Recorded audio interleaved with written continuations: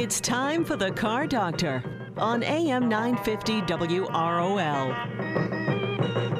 Got a car question? Call us at 617-770-3030. That's 617-770-3030. Now, here's the Car Doctor, John Paul, on AM 950 WROL, the spirit of Boston.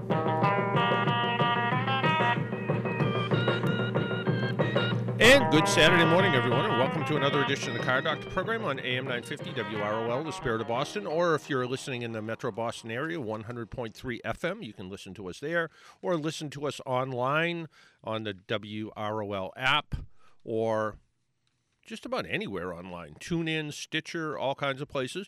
I have an interesting program for today. I had a chance to spend a few minutes with a guy by the name of Dr. David Strayer. And he is, among other things, a professor at the University of Utah, but he also did a big study on distracted driving. So I get to spend a few minutes with him.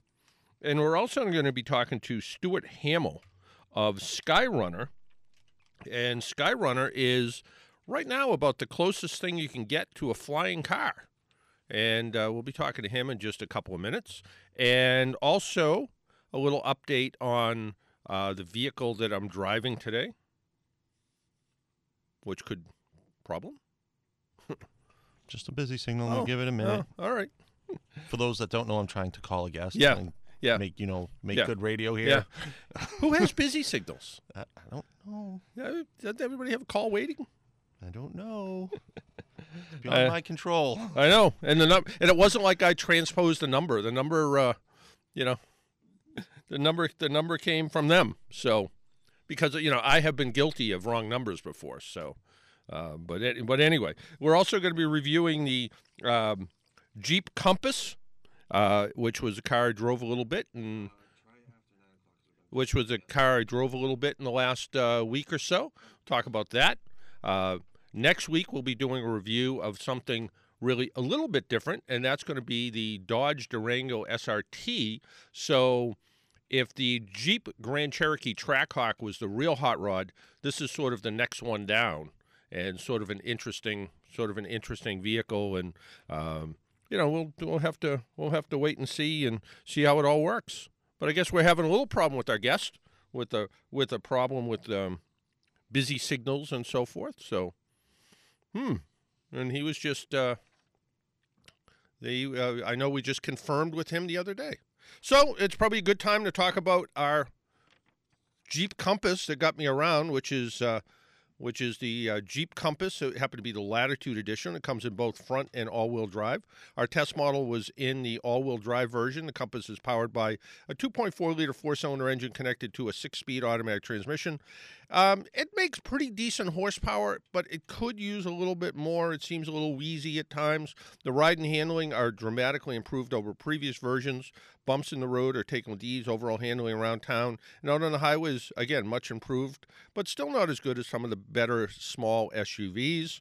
The all-wheel drive version is, I think can handle pretty much anything New England weather can throw at it.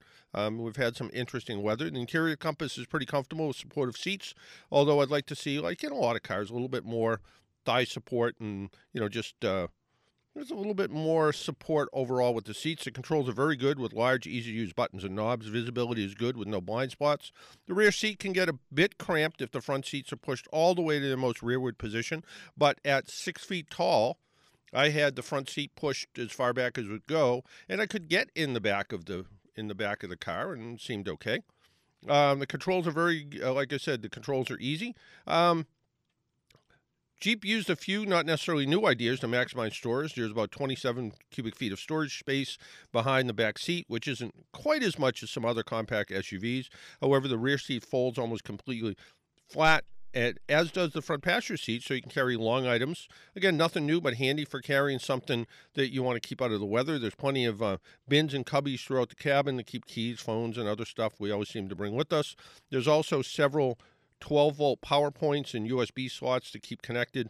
The bottom line, the Jeep is now a competitive vehicle in that SUV segment. Base price, well, it ranges anywhere from about $25,000 up to about $34,000. So, it's a vehicle that is, at a bare minimum, pretty interesting. So something that, if you're looking for a compact SUV, something that actually looks and acts like a Jeep now, it should do everything you want it to do. I posted this on my Facebook page yesterday, and this was reported in Inside GM News is where it came from. In what could be the very first infraction committed by an autonomous car, a San Francisco police officer pulled over and ticketed a General Motors operated self-driving Chevrolet Bolt EV. The incident occurred on March 20th, and the CBS News affiliate KPIX5 reported last week that self-driving car was operated autonomously with a human backup driver behind the wheel. The officer initiated a traffic stop after he noticed the self-driving Bolt EV failed to yield to a pedestrian in the crosswalk. Cruise Automation, a GM-owned subsidiary that works on self-driving vehicle technology, pointed to the car's data, which showed it did yield to the pedestrian and kept a distance of 10.8 feet. Cruise added that the self-driving vehicle never put the pedestrian in danger. However, the officer's ticket still stands. Somewhat humorously, the human driver present at the time is now responsible for the citation. It's unclear if the driver will fight the infraction in court, and San Francisco police didn't comment on the matter. So I thought that was kind of weirdly interesting that the self-driving car actually got a ticket. And from consumers.org, EPA takes the first step to roll back car and truck standards and raise costs for consumers. Again, listen to where it comes from, I guess, and see if, the predictions are true. The Environmental Protection Agency today issued a new final determination reversing its previous conclusion that greenhouse gas standards for light-duty vehicles set for 2022 to 2025 are appropriate and do not need to be reevaluated. Unfortunately, to consumers, this signals a step back towards lowering emissions and efficiency goals for new cars. Such a rollback will ultimately cost consumers $100 billion or more to keep their gas tanks full. I don't know how they come up with these kind of numbers. EPA's decision defies a robust record in years of review and shows these targets are responsible and appropriate. According to the Director of Cars and Product Policy and Analysis for the Consumers Union, since the standards were initially set, the automaker has invested in fuel-saving technology for cars and trucks, also delivering more comfort, safety, and horsepower. All of these efficiency technologies pay for themselves, so they want to see more of what's going on.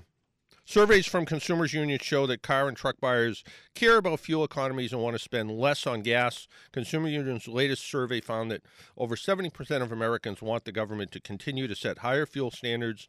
Nearly 80% of Americans, many of whom have gravitated towards crossovers, trucks, and SUV in recent years, want to see continued efficiency improvements in larger vehicles. The Fuel Economy Program is working to save consumers a lot of money and accelerate innovation within the industry. I think there's certainly part of that is certainly the case. I think they're working towards getting more miles per gallon, and I think the law is sort of promoting that. Did I ever think they'd make it by, the 54 miles per gallon that they said? No, that would never happen. Well, I had the opportunity to spend a couple minutes with Dr. David Strayer of the University of Utah. He's a researcher, and he does work for AAA, actually. And my question to him was, what is a technology hangover? Well, when you start talking on the phone or you start interacting with text on the texting or Facebook, when you hang up, you still are impaired from that activity. It takes time to kind of reacquire where you were, reacquire that situation awareness. You kind of get that, we call it a technology hangover, and it takes up to 27 seconds for that distraction to fade. And so we just know that a lot of times people think, if I hang up the phone, I'm fine. It's like, well, if you hang up the phone, you're still suffering from that distraction. And that's one of the reasons why a lot of times people will say, I'll wait till I text at a stoplight or a stop sign. That's not safe because when you start to go, you're still in that cloud. Yeah. Does it make any difference if the technology is built into the car or you hold it in your hand? So in other words, you're using a navigation system in a car versus a one that's built into a phone or one that's suction cupped to the windshield? Not really. Basically, in many cases, it's the cognitive mental distraction plus the eyes looking at the display that are kind of causing these problems. And there are, of course, some vehicles and some phones that actually do that better than others. One of the things I'll show later on today is that Apple and CarPlay tend to be than a lot of the systems that you get if you purchase a car. So in many cases you buy a car and much of the technology is nearly impossible to use, and at least CarPlay and Android Auto are making it so that it's a little easier and probably safer. Is there a learning curve? Do people get better at it the longer they do it? A little bit, but if you buy a car that's really cumbersome to use, you're stuck with that car and you can't practice it away. Yeah, and you showed a little diagram of a chicken crossing the road, and you talked about somebody on the phone and how it slows traffic down. What was that percentage that people lose every day in their commute? So if you look at the aggregate, other distracted drivers are basically slowing everybody's commute by up to 10%. So if your commute is an hour each way, well, 6 minutes are lost because of other drivers who are responding slowly and in a distracted state somewhere up ahead of you. You may not see them because they may be a mile ahead of you, but they're just gumming up traffic. And it's not just the person that spins out of control. It's the person that just all of a sudden they're not going the speed limit, or they're kind of wavering in the roadway. That's part of it, right? Yeah, these are these unintended kind of hidden costs. We can tell if someone crashes, and that's an obvious cause of problems, and you can see the rubbernecking and slow traffic there. But what's really striking is the fact that you just know you're kind of on a freeway, and if it gets to be dense traffic, all of a sudden it'll kind of stop, and you go, why did I stop, and all this? And part of it is because someone up ahead of you, wasn't paying attention because they're distracted or something else, and at some point, I mean, you must have had this happen as well. All of a sudden, you're driving along, stop and go, and all of a sudden, traffic just clears, and you're going, "What happened?" No. Well, it's basically that there's these dynamic patterns in roadway in traffic congestion that once you get some problem like that, it's difficult for it to dissipate. And I heard a number the other day, and I'm kind of making it up, but I heard something like $100 million of loss because of March Madness Monday morning when everybody comes to work and starts to talk about it. Is there a number about this? Is there a financial number that ties into this 10% of loss of commute time or adds to your commute time? Have anybody stopped to figure that out yet? Yeah, they've started to look at that. We're talking about hundreds of millions of dollars overall that are lost because of people just stuck in traffic, just kind of not getting to work on time, or just basically just being just if nothing else, just a frustration of trying to get home. So if we can figure out, we can get a couple million each. Okay. All right. Thanks for your time. And that ended a little abruptly, but I should have warned Dennis about that. But I thought one of the two interesting things about that interview that was mentioned by Dr. Strayer, first off, was that when you do something electronic in your car, whether it's use your navigation system, look at your phone, whatever the case is, and you're waiting for a reaction to happen, your mind goes on hold for up to 27 seconds.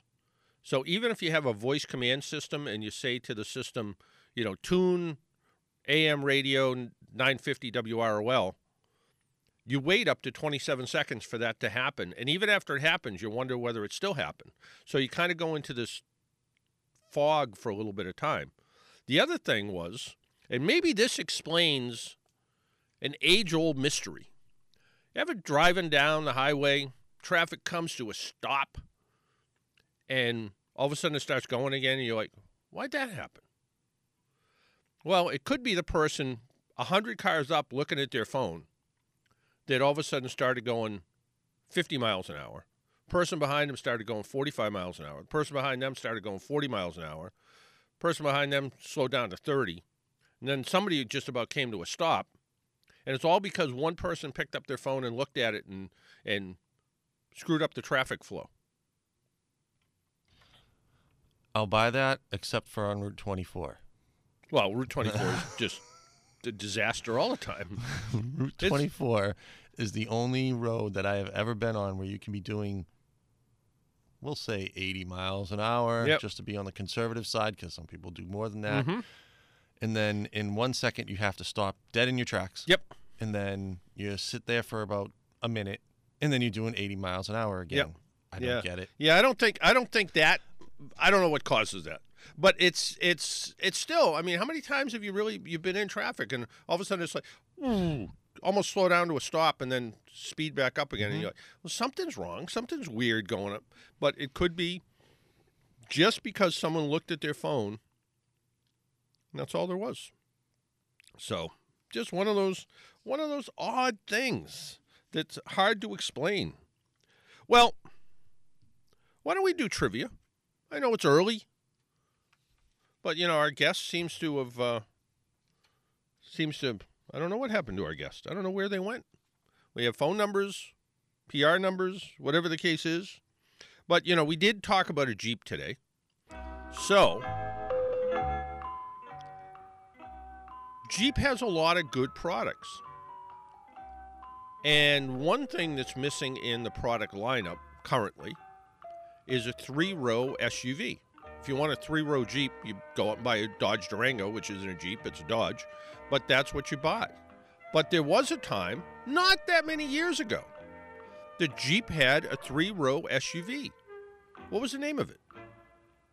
If you know the answer, give us a call at 617-770-3030, 617-770-3030, and we will give you some sort of a prize.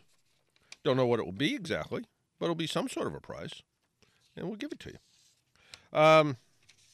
Okay, here's as political as I ever get. Oh, boy. Oh, boy. Oh, boy. This was posted by a guy named Tom Nicholson. He posted it on a Facebook account about the sports car. I'll just read it and see what it says. So, a man named Tom Nicholson posted on his Facebook account the sports car that he had just bought and how a man approached him and told him that the money used to buy this car could have fed thousands of less fortunate people. His response to the man that made him famous on the internet, and this comes from Steve Fitzgerald, actually, who forwarded me this. Steve Fitzgerald, car guy, been around for a long time. But this is the story that he posted on Facebook.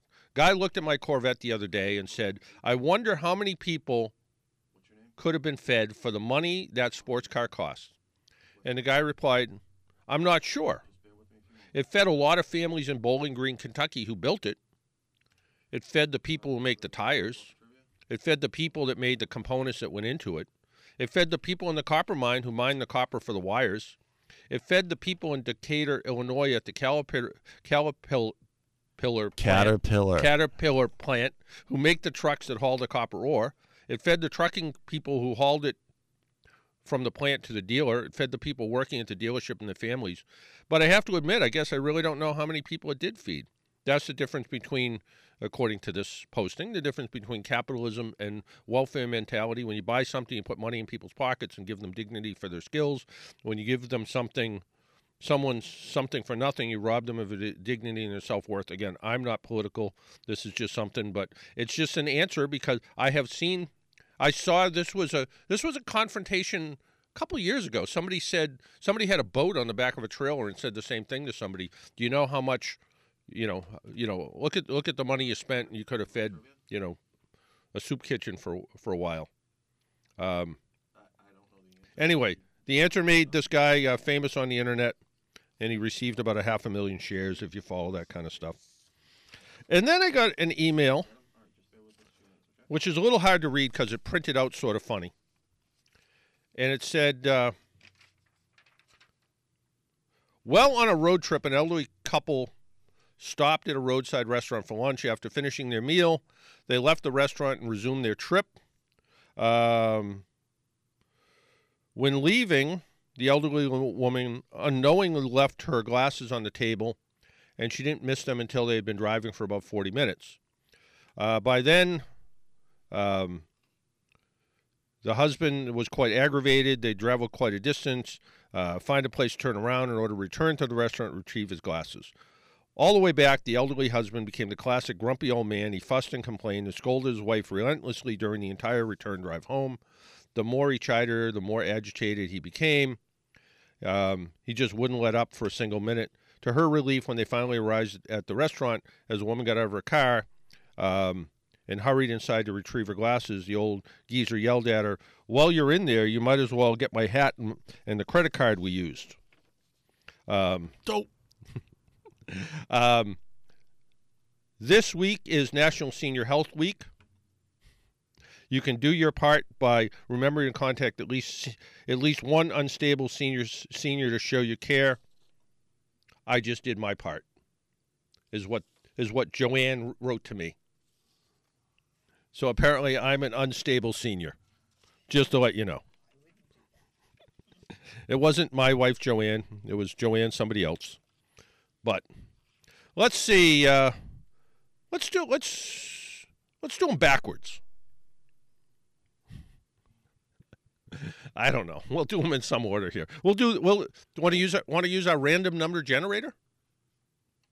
Just pick a name, please. Come on, I have a random number generator here. Maybe. I have. All right, here we go. We'll go with number 3 on the random number generator. Jake, is that you? That's me. So what do you think?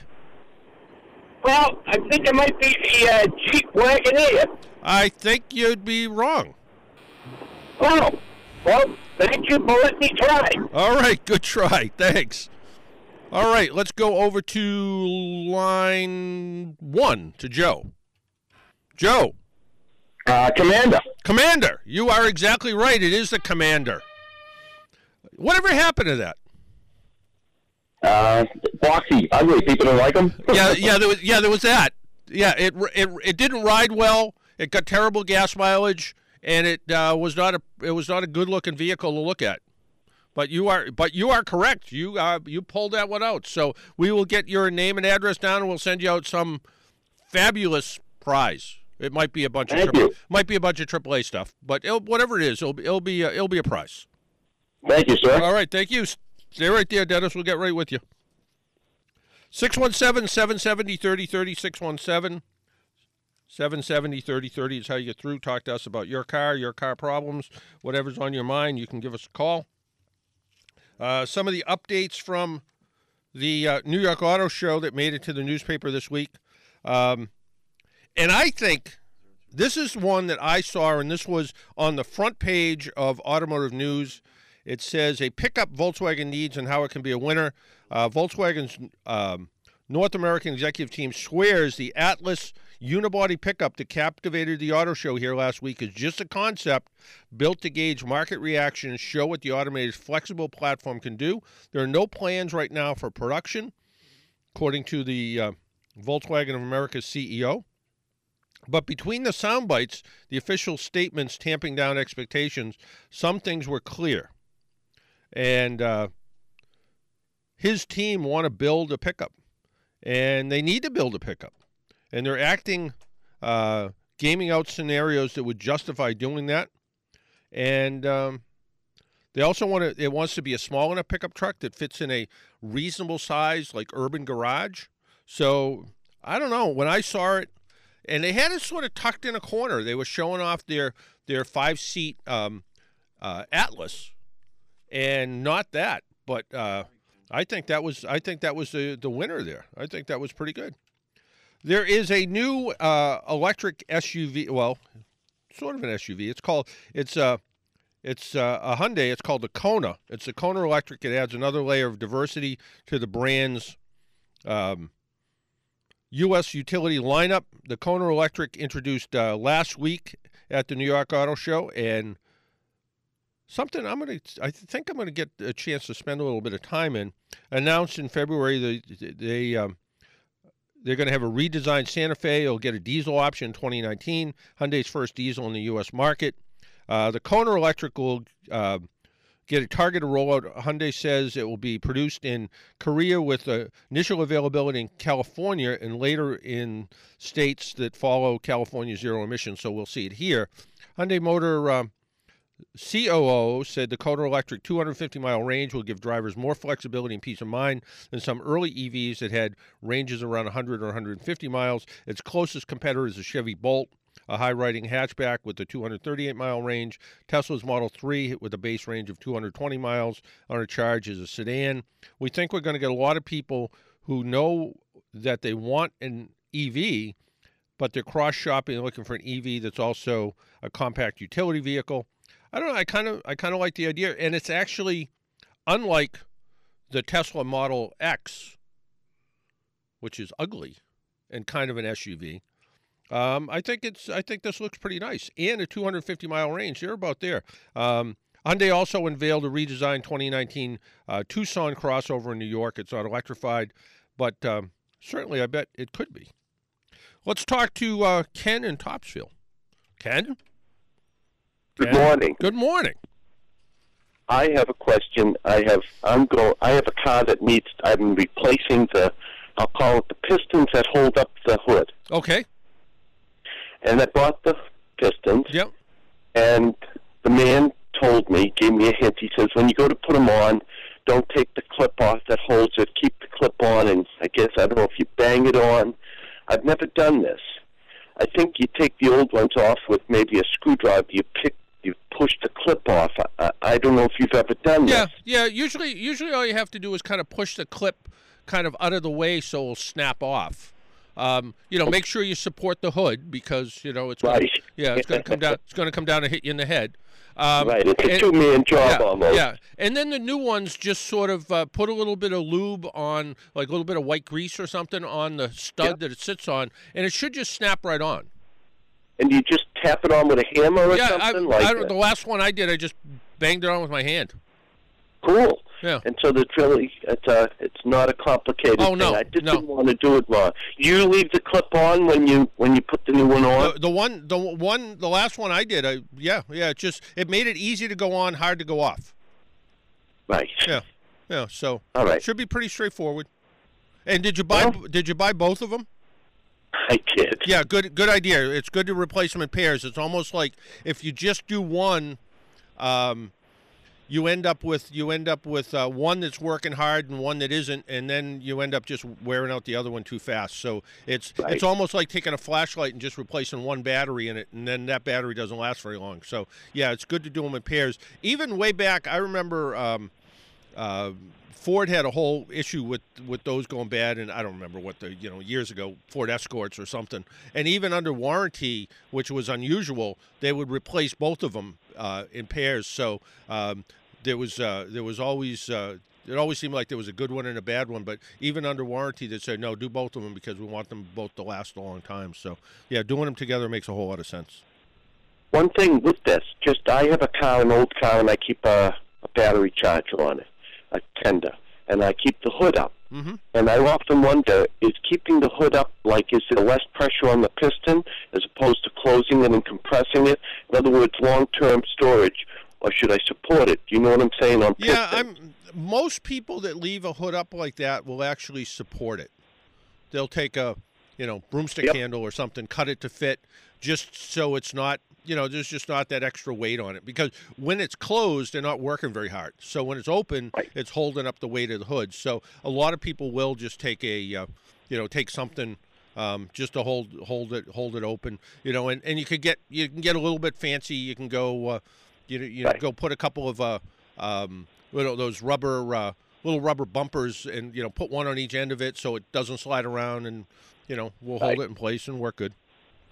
But you could close the hood too, and would that take less pressure off? Yeah. I just thought it might. Yeah, I mean, when I had a car with a battery tender, what I would do is I would run the wire sort of through the grill, and then just close the hood and not worry about it. Cool. Well, okay. Listen, thanks a lot. All right. Take care, Ken. Have a great day. You as well. Bye-bye. Take care. Bye-bye. 617-770-3030, 617-770-3030. Before we take a break, I just wanted to one thing. Mercedes-AMG will stop selling V12 engines. It was always like their sort of signature was a big V12 engine under the hood. But Mercedes-AMG brand will stop selling the V12 engine after it phases out the top of the line 65 that uses them. Mercedes-Benz will continue to sell vehicles with V12. Will continue to sell vehicles with V12s, but the use is likely to be limited to the Maybach ultra-luxury sub-brand. Mercedes-AMG CEO told Automotive News last week at the New York Auto Show, Maybach and AMG will use the V12s, and the AMG unit is responsible for the automaker's 8 and 12-cylinder engine design. There is still demand for V12, but if you want to move forward the V12 in the future, the investment will be high. And in my perspective, you have to increase power. You have to move forward. You have, with technology in the engine, they're looking at electrified V8 vehicles. The company's 6-liter V12 is still capable enough for future vehicles, but not the high-performance power output level necessary to go forward. The phase-out of the 65 model already has begun. The Mercedes-AMG 65 final edition, a variant of the boxy G-Class, was announced in October after the unveiling of the redesigned G-Class. The move away from the V12 will also hold true the next generation AMG variants of the S-Class. No more V12s. So unless you buy a Maybach, which I've only been in one once, and it was pleasant, very luxurious, like a Rolls-Royce. Why don't we take a break? Long time ago. My name is John Paul. This is the Car Doctor program. You're listening at AM 950 WROL, the Spirit of Boston. We'll be right back. And I knew if I had my chance that I could make those people dance, and maybe they'd be happy for a while.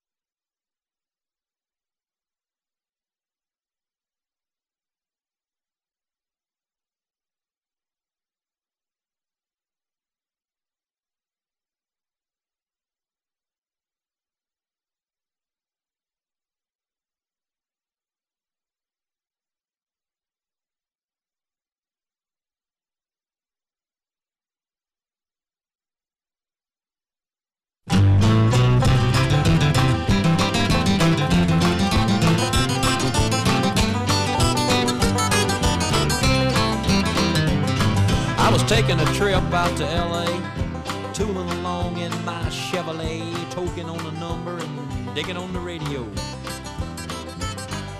Just as I crossed the Mississippi line... It is California and Massachusetts. And... Well, it's a song about a Chevrolet. Mm-hmm. Sure. Okay. There is a big concern, actually, about legalized marijuana use and impaired driving. It's interesting that we were, of course, against it except for medical purposes at AAA because of the impairment issues, and it can't be measured. That's one of the problems. And the amount of people that called us up that said, "Oh no, I drive better when I'm stoned." Huh? Yeah, I hear that. I have a lot of friends who partake in that herbicide, or not herbicide, that herb, that magic herb, and they all say the same thing. I drive better when I'm stoned. I'd rather drive stoned than drunk because when I'm stoned, I'm more paranoid, so I'm driving slower. Okay, you'd rather drive stoned than drunk.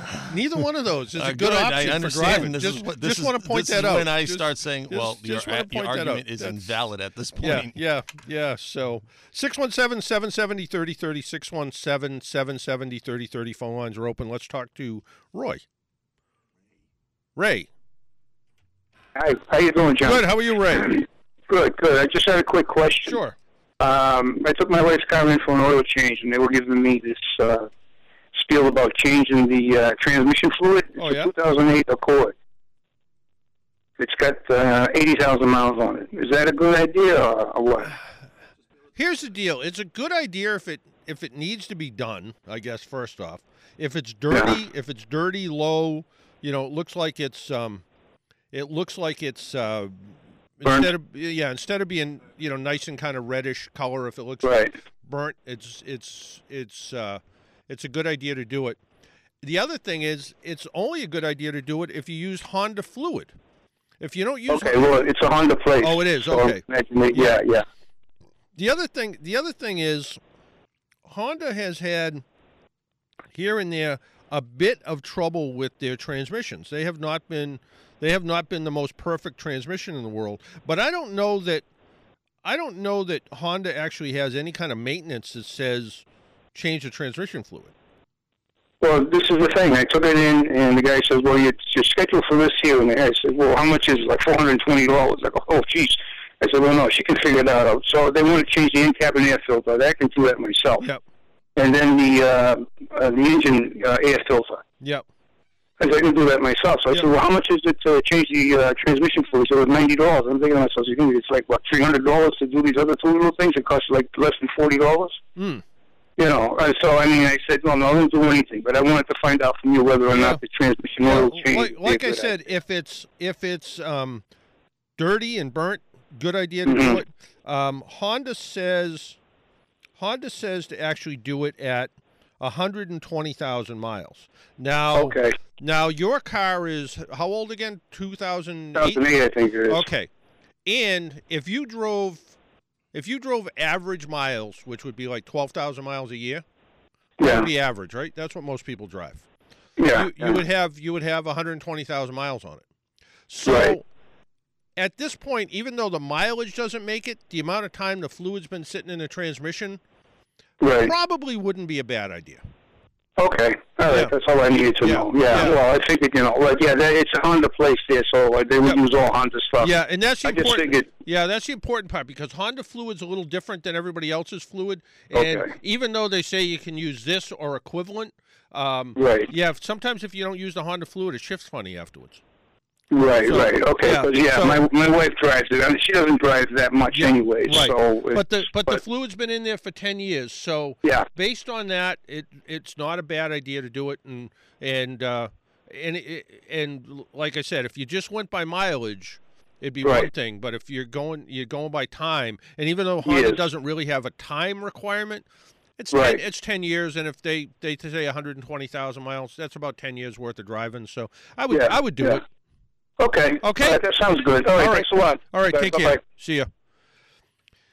617-770-3030, 617-770-3030. Let's talk to Rick. Rick, is that you? Yep. That's it. You're checking. You're doing a quick check. Make sure it's you. Yep, it's me. Yeah. Okay. And I tried to get in last week, but I couldn't for whatever reason. That was this question, and actually had a nice read in because I came across some figures that in Colorado between 2013 and 2016, the marijuana-related traffic deaths doubled, and over a longer period of time that they had like a 66% increase Have AAA come across any figures? Yeah, I mean, we've seen numbers that show that. The problem is, like all of those numbers, you never quite know what you're getting for. I mean, to say that the numbers went up because of specific to marijuana, well, the difference between when it was kind of legal and when it wasn't, that sort of skews the numbers a little bit. But the bottom line is, if you're impaired from technology because you're waiting for your computer in your car to do something, you're impaired because you picked up your phone and started text messaging, or you're impaired because you're smoking marijuana or drinking. No matter what, you're impaired, so you shouldn't be driving. And the problem is right now, talking to cops, there's no good method to say whether it's one thing if you're driving down the road and you're swerving a little bit and you get pulled over and they take out a portable breathalyzer and they have you blow into it and you're like 0.04 or 0.05, you're legal. They may hold you, but you're legal. There's no good method to check for marijuana impairment, so it makes it hard on everybody. And they can still do these kind of field sobriety tests, but there's no numbers that go with them. So it's kind of a hard one to do. So, like I said, here in Massachusetts, I read the story in Brockton. They're predicting that it's going to bring millions of dollars worth of revenue to the city of Brockton, which certainly can use millions of dollars worth of revenue. But also, there has to be some personal responsibility there, where people have to go, hey, look, I can't be doing this and driving down the road. Oh, yeah, just like the casinos bring in millions of dollars worth of revenue, and up goes the gambling-related crime and social problems. Well, it's all of those things. So you have to look at all of it. You have to see how it works. And again, I'm not political. I just know when I see people doing stupid stuff on the road, it bothers me. And I've been behind cars now where people are driving down the road, and the smoke coming out of the car is not from a vapor pen or a cigarette. Yeah, well, yesterday I was pulling out of a little mall, and this woman insisted on, and there's a divided lane, physically they had plants in between, and she insisted on coming in the exit lane, and was mad at me for being in her way. Well, and I'm not so sure that she wasn't under the influence of something. Well, that's what you get for trying to go in the in instead of going in the out like they wanted you to, Yeah.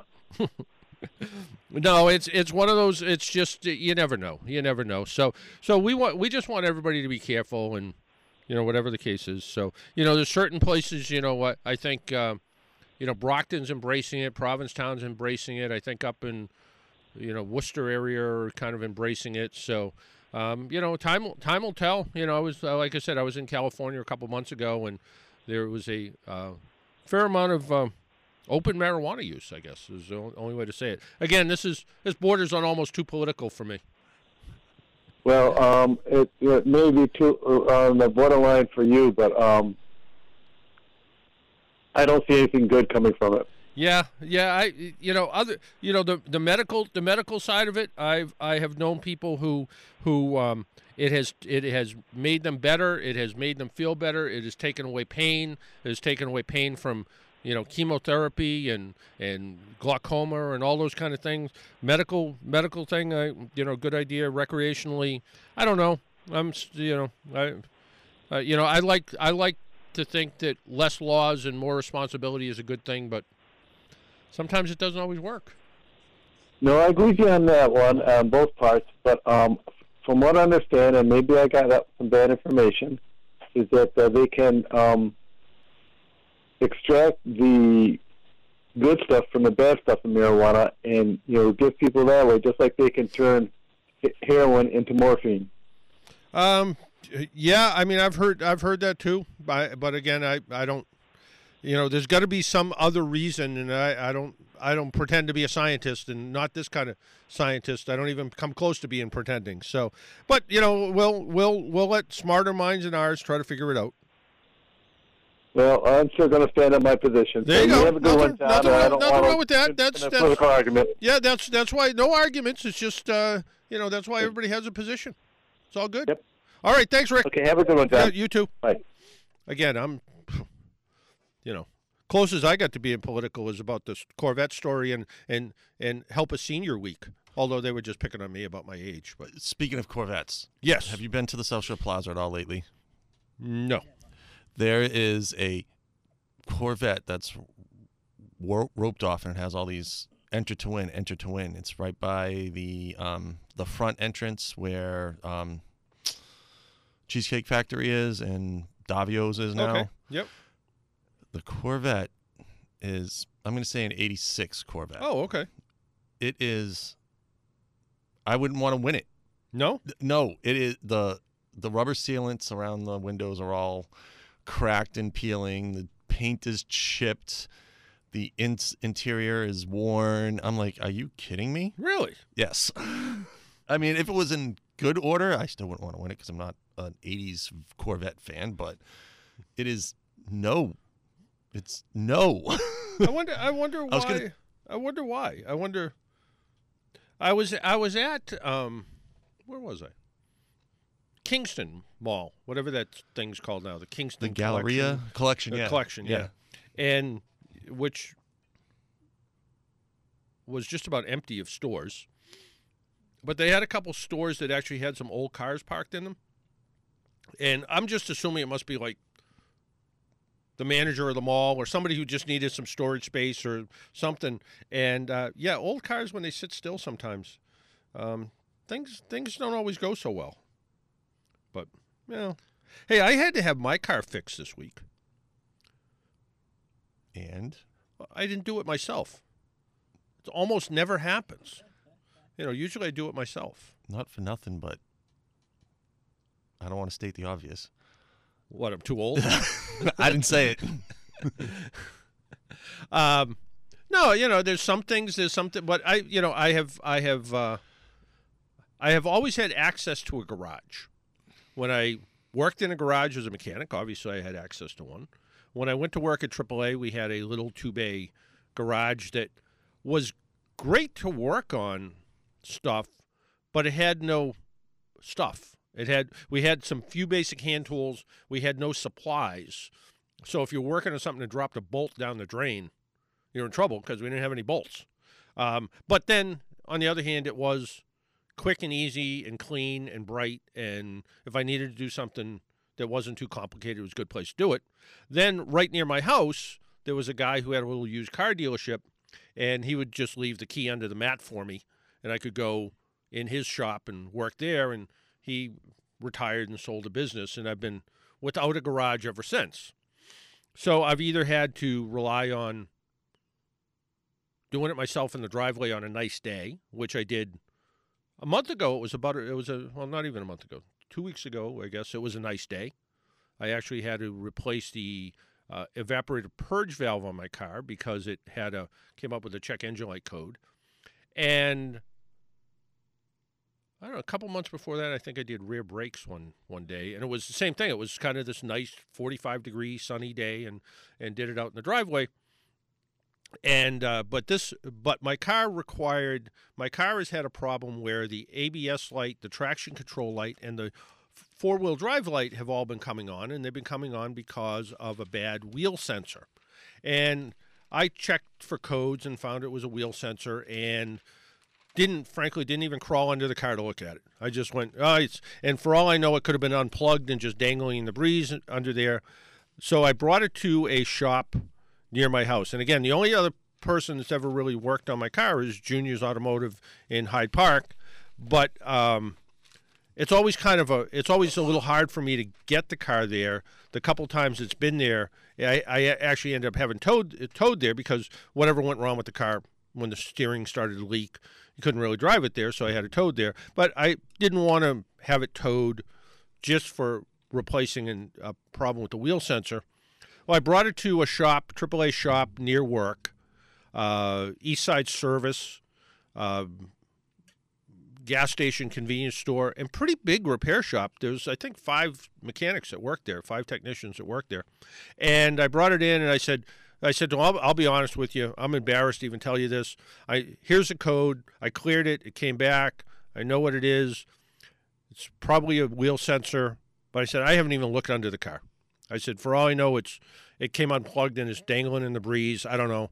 And he looks at it and calls me up and says, no, it's a, there's the way ABS brakes work, there's a sensor and a thing that looks like a gear called a tone ring.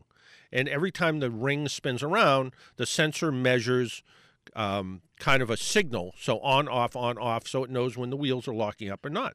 And he said, no, the ring is cracked. It's got a chunk missing out of it. And Hyundai doesn't sell the ring separately. You have to buy an axle shaft. So I said, okay.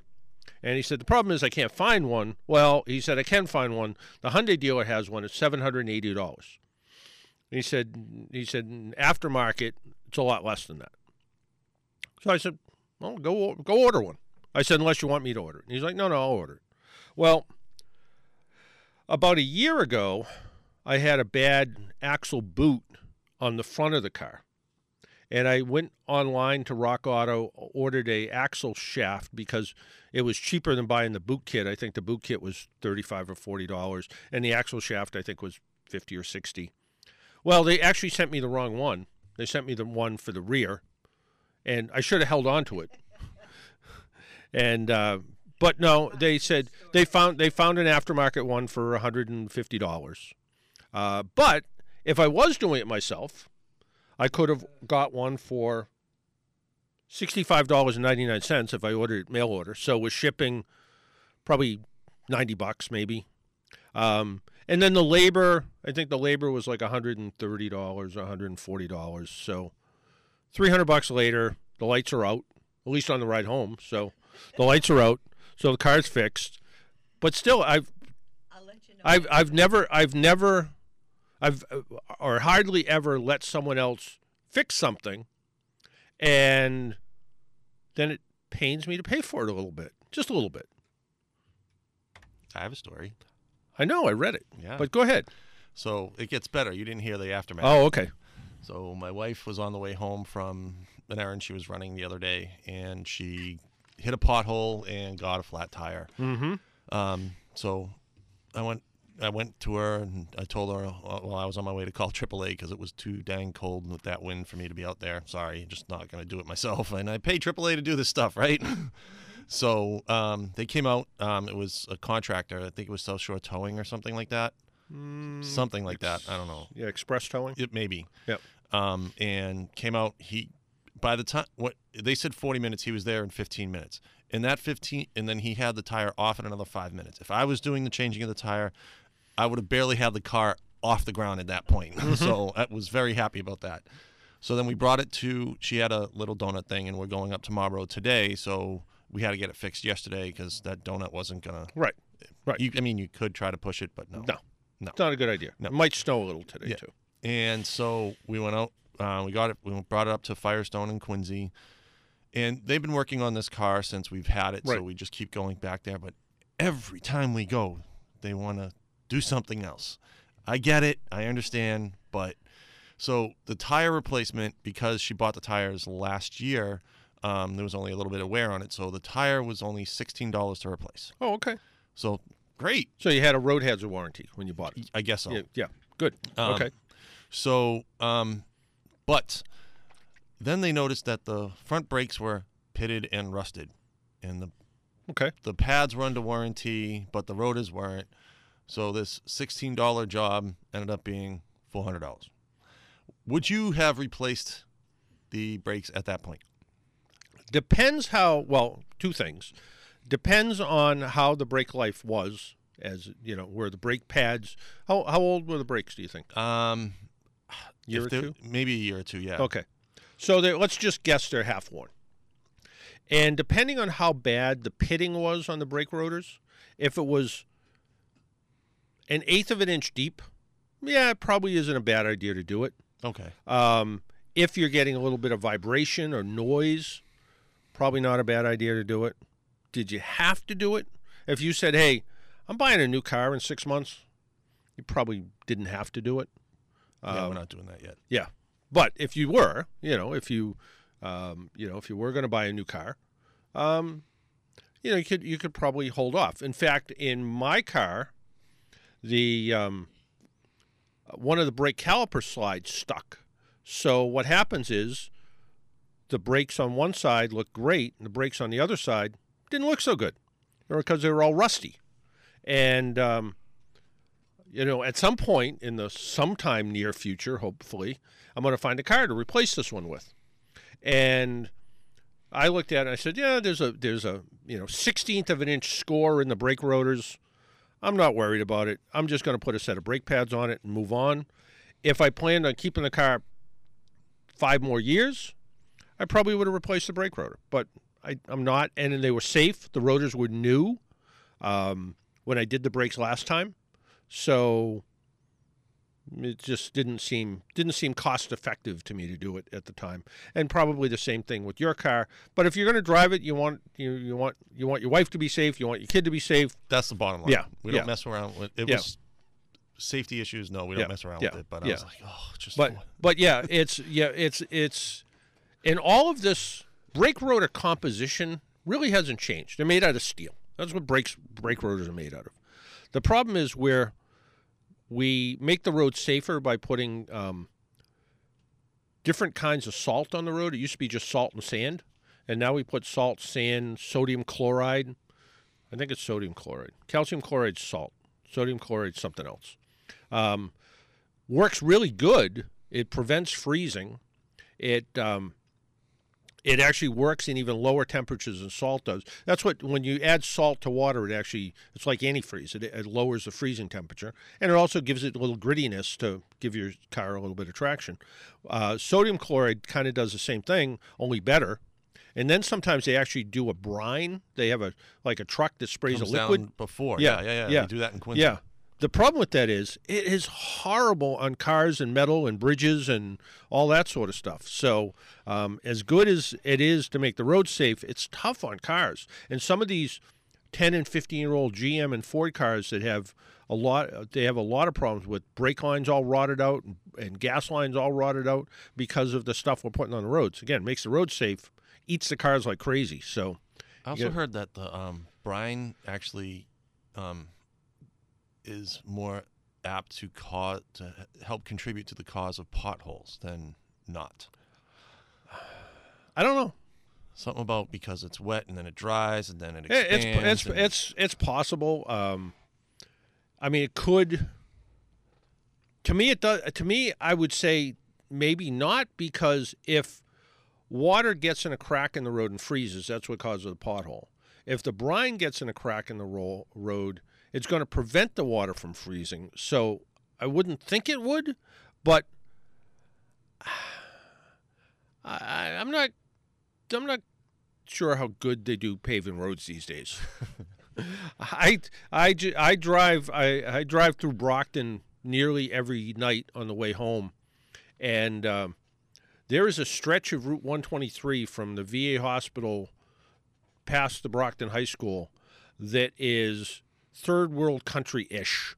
There are potholes that are 8 inches deep. They eat Volkswagen. Yeah, 15 inches across. It looks like it's a huge, and they're everywhere, and you try to avoid them. And a couple weeks ago, I saw somebody avoid a pothole and then hit somebody because hit another car because they swerved to one side and somebody was trying to avoid a pothole on the other side, and they just ran into each other. So. Yeah, so the pothole rule, by the way, if you're driving down the road, you should try to avoid a pothole. That's the rule. Try to avoid it. If you can't avoid it, try to slow down as quickly as you can, and just as you're about ready to hit the pothole, take your foot off the brake. What that will do is it'll minimize the amount of rolling damage. What can happen is when your tire's rolling and it's locked and it skids into a pothole, you're more likely to do damage to the to the tire and wheel and suspension.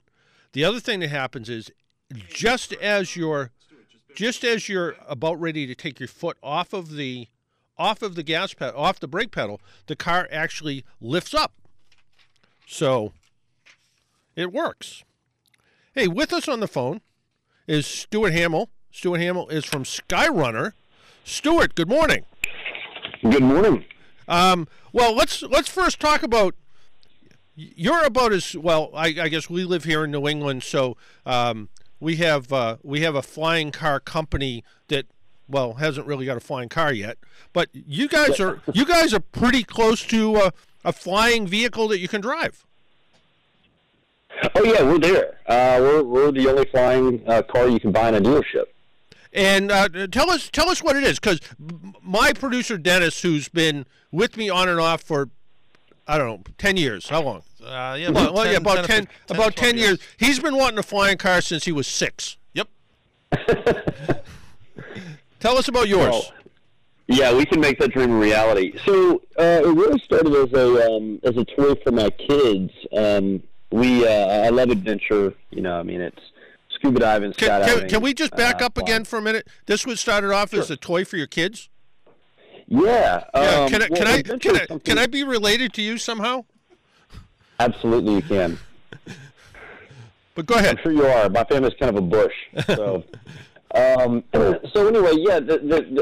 Adventure is great because it always gives you something to look forward to, and if you it's like going on vacation. You look forward to going on vacation. Yep. You reflect on your vacation, but you learn a lot about yourself through adventure. And for me, it's almost teaching my kids. It's as a metaphor of whether you're solving a problem, turning a mountain into a molehill, getting things out of your way. But as a pilot, what I respected about this type of aircraft, you call it a paraplane or powered parachute, is it had one of the best safety records in aviation. And I have a little ranch in Colorado that's it's very rugged. It's at the foot of the Rockies, and we wanted something to get around, but also, let's fly around some of the stuff. Mm-hmm. There's canyons, there's waterfalls, and Cessna is just not. It's not the right place to. The train's just not appropriate for it. Mm-hmm. I came across a group that inspired me over in England, and I hired them to help me on the design. And then we consolidated everything to Shreveport, Louisiana, hired a bunch of engineers, and when the military got involved, it just took off. So now we have this rugged off-road, and very rugged. I mean, the thing's 6 foot, 5 foot tall. It's 6'5" wide. It's about 13 foot long. It looks like the size of a Denali, except for the length. And yeah, we spent 6 years doing R&D in 2 years of the 6 and with FAA regulations, and now we're in production. And we just started shipping them out. So it's powered by Cajun Gumbo? Right.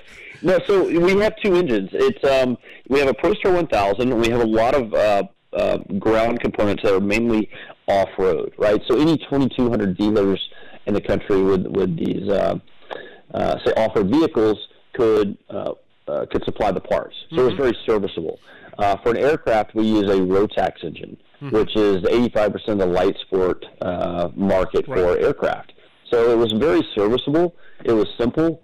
It was redundant, reliable, and that was it. I mean, that's the thing. You buy a car, you buy a flying car. Theoretically, who's going to service it?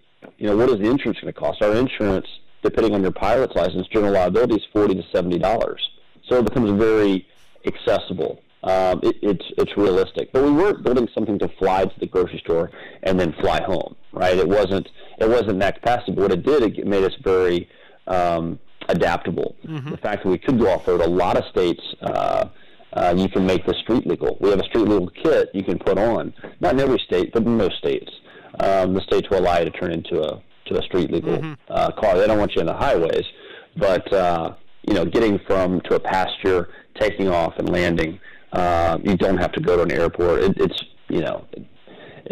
a remarkable and very intuitive, very easy to fly. The easiest aircraft I've ever flown in my life. And unlike an ultralight where there's always the concern what can happen, yours because it is a kind of canopy based vehicle, it's essentially has a parachute up all the time, right? Right, you're flying your plan B. Yeah. And that's the thing in aviation. There's always going to be inherent risk with aviation, like anything, driving, walking, anything worthwhile, I suppose, has risks. But from a calculated risk standpoint, as a pilot and being the most cherished possessions, we're going to be in the back seat, I went with the parachute. I've done 7 years of skydiving. I'm very comfortable. I get it. The engine's not a safety component of flight. As long as you're doing the right things as pilot in command and you're staying ahead of the aircraft, you could run out of fuel and glide in. You don't need the engine to land. And we've got Fox shocks to help support that. Who knew Fox shocks, which are off-road shocks, and suspension would make such great landing gear? So let's take through a typical scenario, whether it's at your ranch or someplace else. We roll it out. We roll it out of the barn, or start it up and drive it out of the barn. So it's drivable on. We'll use a kind of gravel road picture here. So drive it out of the barn, drive on a gravel road, and then drive into a little bit of a field, and then just get going, and the canopy deploys, and up and off we go. Is that sort of how it works? Yeah, so we would do the thing with flying cars that seems to be left out, and the dirty little secret about personal land transport is that it's always good at getting you from runway to runway, right? Right. But that's not where we want to go. We want to go doorstep to doorstep, A to B, and that's a minimum expected value. That's not a luxury. That's just if you're going to get in a taxi, an Uber, a Lyft, you're expecting to go A to B. The nice thing about our aircraft is that we don't have to go to an airport, or we're not required to go to an airport. You think of the time it takes you to drive there, do your walk-around checklist, and that's where I'm going. The walk-around checklist, when you go up in the air in anything, is going to take time. External, walking around, make sure everything's appropriate. Internal checks. We're going to do all of that in about 5 minutes. Then we're going to take the wing out. It takes literally 2.5 minutes, and we've done this with a drone to show how simple it is to take off. A Cessna generally takes me 20 minutes to do a pre-flight. SkyRunner is a fraction of the time, and we don't have to drive to the airport. We lay the chute out, and then we get in the aircraft, buckle up, and we simultaneously we're able to use both engines. We have a ground assisted roll, which allows you to take off faster. So when we turn the prop on and we're moving forward, as I accelerate on the gas pedal, it's a choice, but if I want to accelerate the gas pedal, I can take off in a shorter distance. But the propeller is what's going to give us thrust. That's the only component on there that's going to allow us to fly. And once we hit, we'll be up in the air in less than 600 feet. When we hit 38 miles an hour, we're going to be airborne. And from there, you've got about 120 nautical mile flight range in SkyRunner and 240 on the ground. So if I wanted to go find that sort of ultimate fishing spot, this would be a vehicle. I just need a little bit of a clearing, and I can land and take off, and then and then in fact, when I start to head back home, I can find a place to land and then fold everything all up and comfortably drive back to the barn, right? Absolutely, and it shouldn't take you more than. It really shouldn't take. Maybe the first time you do it, it might take 5 minutes. But when you take it off and put it on, your transition really shouldn't be longer than 5 minutes.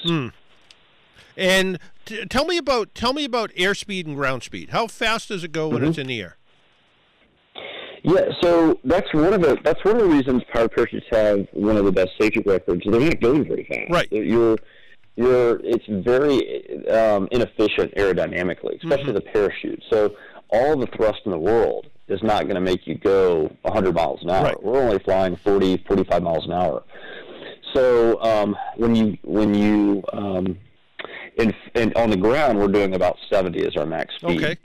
So that's your two options. Is one, you're going straight as the crow flies. So in certain areas, like if you're going to go 12 miles and you're in dense LA or San Francisco traffic, it makes sense. If you want to get past that, or if you want to go, say, I don't know, somebody's out like Kingston, Jamaica. Yeah. It might take 3 hours to go from Ian Fleming Airport to Kingston, but it would take 20 minutes in a car like ours. It's interesting. It's very liberating. I mean, to fly and land on an island, I've done that.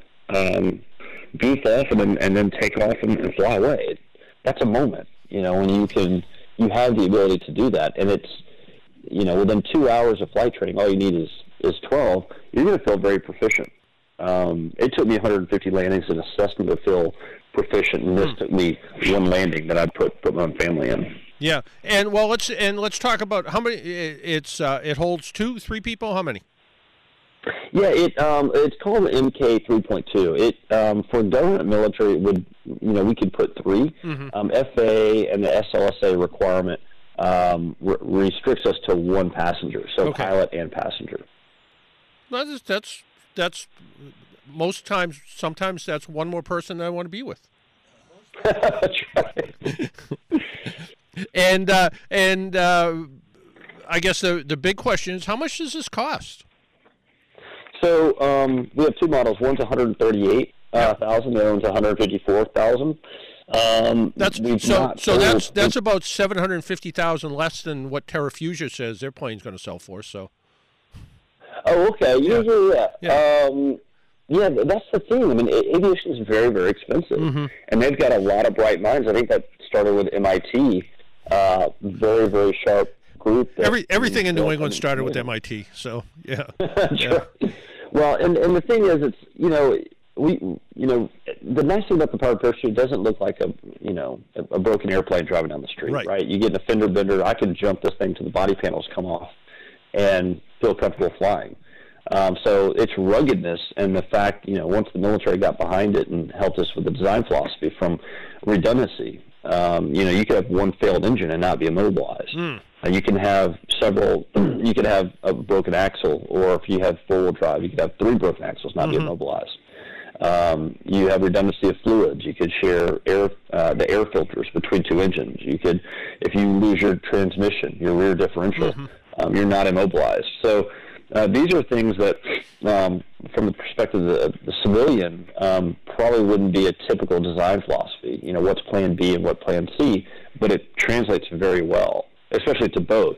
And who wants to be immobilized? And also, you don't need to buy aviation fuel, right? That's correct. It's a 93 octane. Yep. So premium gas that you buy at any gas station. That's correct. So it sounds, even though it sounds like a pricey vehicle, it's still, compared to some other vehicles that people are buying these days, it kind of fits in that ballpark. And like you said, one of the things about this vehicle is it's an adventure vehicle. If you're going to go out and spend $150,000 on a boat, especially depending where you live, this is going to bring you adventures that you're only going to be able to do in very, very limited circumstances, and do it pretty quickly and easily. That's right. Yeah, aviation's always going to be pretty expensive relative to ground transportation. But one of the most popular financing vehicles in aviation is HELOC, home equity line of credit. Because aircraft are so expensive, they're out of reach for most people. The HELOC, with us, with the 0 money down, you could own a SkyRunner for $850 a month. So we've just sort of been touching on that. Most people are just paying cash, but it's an option now that people, if you want to own a SkyRunner, you can just do long-term financing, and it's quick. Within 2 weeks, you could own a SkyRunner, and your monthly note is not offensive. You're not in the thousands of dollars per month. You're in this, $750 to $850 per month, depending on your down deposit. Yeah. How many have you sold in kind of the retail market? We've sold, since we got our certifications in July. We've sold 8. Yep. And then we have we've done several fleet requests for proposals.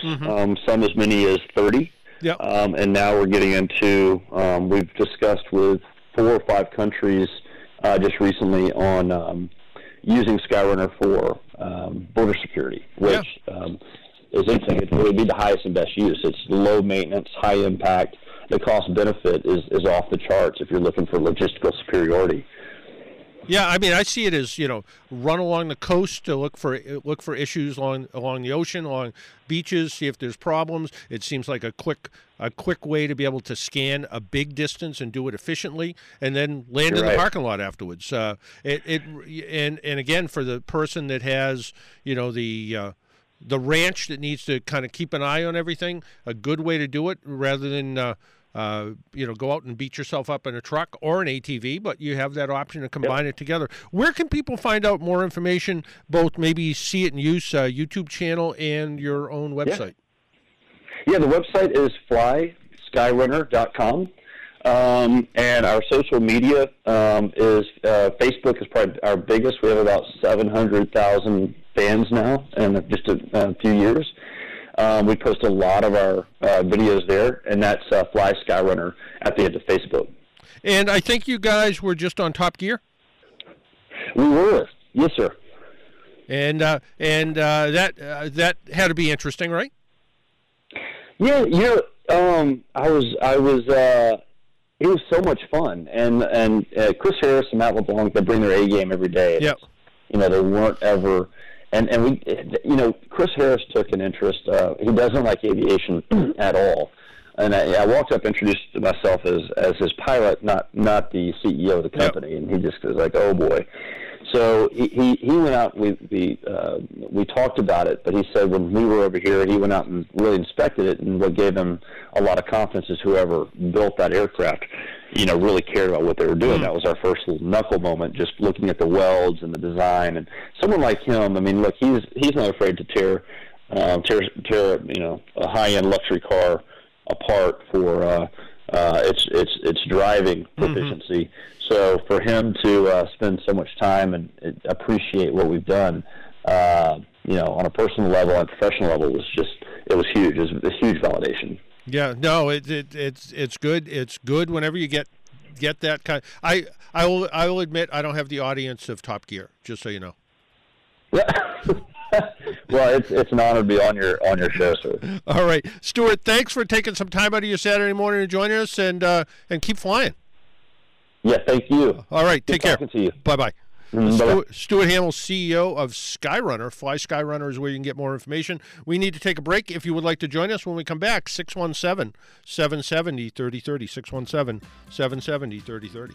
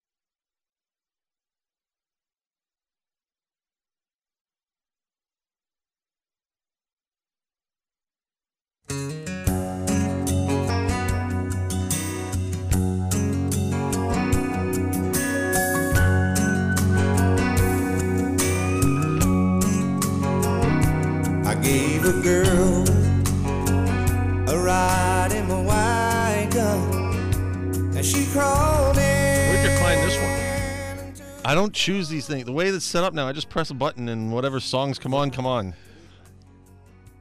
Oh, it's my Chevy van. Okay, sure. Yeah, so. Yeah. Sorry, say that again because you're not on. Now you're on. Now I'm on. Yeah. It's Chevy van. I can't hear it. Is it Chevy van? Yeah. And that's all right with me. Yep, that's Sammy the one. John. Yeah. 1970s. Something a long time ago. 1977. I know a lot of songs. I don't know what that song is. Sorry. Yeah. I suspect. Is Jeff still here? Do you know? Yeah, he is, but he's not. I don't know what he's doing now. Yeah, but I bet he's loading some of this stuff in because that's sort of he likes it. He likes that era of music, so I wouldn't be surprised. Let's talk to Paul in Melrose, who's been on eternal hold here. Paul, thank you for holding on. Yeah, thank you for having me on. I have a crazy question on an odometer. If you have like a Ford Taurus 2009 and you take the battery off for like a year or so, and then put a new battery back in. If you thought it had 68,000, let's say, when you took the battery off, and now it says it has 103, does it have some internal clock that adds mileage? No, it shouldn't. It shouldn't. No, it should have. You should be able to take the battery out of that for 10 years and hook it back up, and it should digitally display the same mileage. I don't know that I've ever seen, even when you, and I'm not quite sure how it actually does it, but even when you take the battery off, fully discharge all the capacitive circuits in it, so even when you disconnect the battery, there's always a little bit of computer memory, but the computer's designed to hold the memory of the mileage, so I'm not sure why it bumped up to 103 from 68. Yeah, I mean, it's kind of like we think that it was 68, and we now it's reading 103, but it was just I didn't think it could do that on its own, so maybe we're wrong. No, or maybe someone put a battery in it and drove it 40,000 miles while you weren't looking. One other question on the was it a SkyRunner car? Yeah. Would they have to have both the odometer and like an hour meter? Yeah, I'm sure. I'm sure that's probably the case, and I'm not even sure if it actually has an odometer, but for any kind of I know like ultralights and things like that, they all have hour meters on the engines just because they keep track. Same thing. People have hour meters on boats and generators and everything else. So it wouldn't surprise me if it had an hour meter, and it probably does. I mean, it has sort of a motorcycle-looking ATV control, so it probably does have an odometer on it too.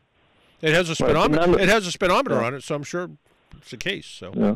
None of the new cars have hour meters now, do they, or they just go by mileage? They all have mileage, but I've actually been in some cars with digital speedometers where you kind of like go through the system and it'll tell you how many hours it's been running. I think it's one of those kind of more of a novelty thing than anything else. Some of the diesels will tell you how many hours are on the engine. Sure. Yeah. Okay. Well, thank you for answering that other one. All right. Take care. Okay. Bye-bye. So, actually, when I bought my when I had my Fusion, they said the owner's manual said that you could get up to 10,000 miles before you have to change the oil or X amount of hours. Depending on your region, like in the Northeast, the climate's harder. And that would make sense because it's a hybrid. So you kind of have to keep track. Your old Fusion, for people who haven't been keeping up with Dennis's life. Why would you? He had a Ford Fusion hybrid, which you liked, right? I loved it. Yeah. The wife, not so much. Yeah. She said it was uncomfortable. So a Ford Fusion hybrid, and the problem with the hybrid is, well, there's a certain amount of time that the electric motor is just going to, even at very low speed, is going to just power the car, and you start to lose track of how long that oil's been in there. So it's always a good idea to, you don't want to leave oil in a crankcase for a year. And that's one of the things that some of the plug-in hybrids are now, like whether it's a Prius Prime plug-in or even the Fusion that has a plug-in option now. You can drive it for, it could be 10, 12, 15, 18 miles or even longer in some cases and never really have the gas engine come on much. maybe just enough to fire up the air conditioner or whatever the case is. And when I was in Florida back January, I guess, or February, I had a Fusion hybrid to drive, and it was a plug-in hybrid. And, yeah, I could go from my house to the local Walmart, which I did almost every day, twice a day sometimes, and the gasoline engine never came on. I think I drove that car for the better part of 4 or 5 days and barely used a quarter of a tank of gas. But still, the engine's being used a little bit, and oil ages a little bit. So it all kind of blends together. Speaking of electric vehicles, how about a Rolls-Royce EV? Rolls-Royce electric vehicle is sold. You want one? Is on the table as parent BMW Group explores the possibility. I hate this expression. At the end of the day. It's one of those things that people overuse. At the end of the day, we're also thinking that Rolls-Royce may be electrified because there's a demand from local markets, especially in China. China runs everything now, don't they? According to the head of the Electric Powertrain Group, looking around China, if you want to be in the market, you have to think of electrifying different brands. In China, one of Rolls-Royce's biggest markets, regulators are implementing clean vehicle quotas to ease pollution. Decision on electric Rolls-Royce has not been made, but they think they might be. And, if they're using BMW engines, it's probably not totally unlikely that that could be the case. That's all I got. That's all I got. This is, although on that, but this is something that I think I'll be surprised if this really happens.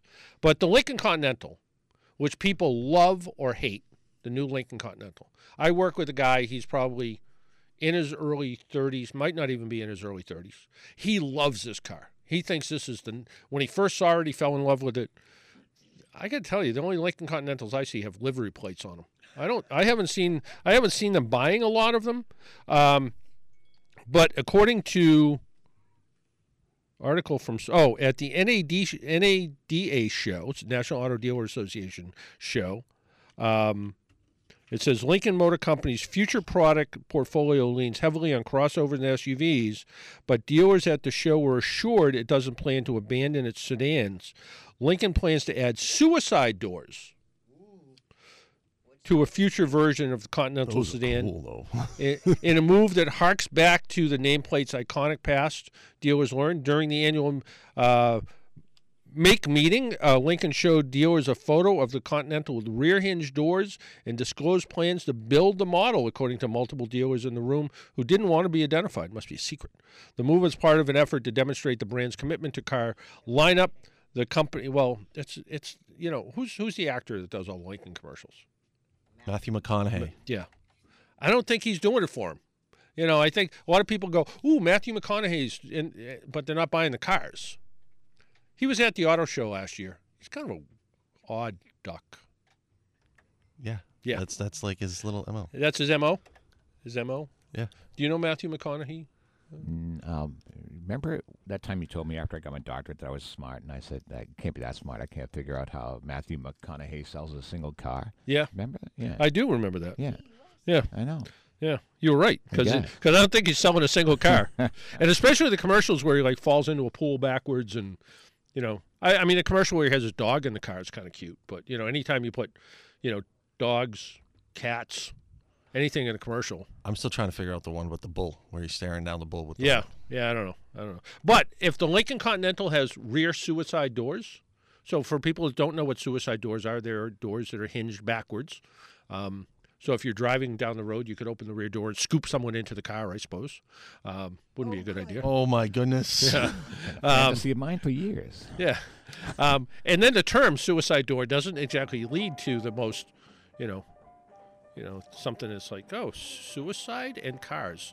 Not a good thing. That's because when you go out of the rear-facing doors, you're just stepping out. Whereas the front-facing, you open the door and then step out. Oh, or you go to open the door while the car's still moving. The door acts like a giant sail. Yep. And whips the door and you out of the car at the same time. Yeah, not good. Hey, look, Paul Sullivan's here. The guy's playing the music, but let's do a quick. I was right too, by the way. Sammy Johns, 1975 Chevy van. Really? Sammy Johns, alive or dead? Dead. Yes. Just a guess. Safely dead. Yeah. Probably buried in a Chevy van. And that's all right with me. Hey, what's up with the Irish Hit Parade today, Mr. Sullivan? Well, at the end of the day, the bottom line is all things well, we run it up the flagpole. Yes, we'll do that. The paradigm shift. We'll see if the spaghetti sticks to the refrigerator door. That's right. Yes. Yeah, all those things. And all that stuff coming up on the Irish Hit Parade with Paul Sullivan. Oh, you just lost half an audience. Click, clack. How about the very best in Irish music right here? That. That's what I strive for every week at the end of the day. That's it. Yes. Paul Sullivan and the very best. The end of the day will be 7 o'clock after Bill Bailey signs I know. Yes, it'll be, I don't know, it'll be happy hour. We got to get out of here. The very best in Irish music with Paul Sullivan and the Irish Hit Parade coming up next. Till next week, make sure you wear your seatbelt, drive safely, be good to your car. Talk to you all then. Bye-bye.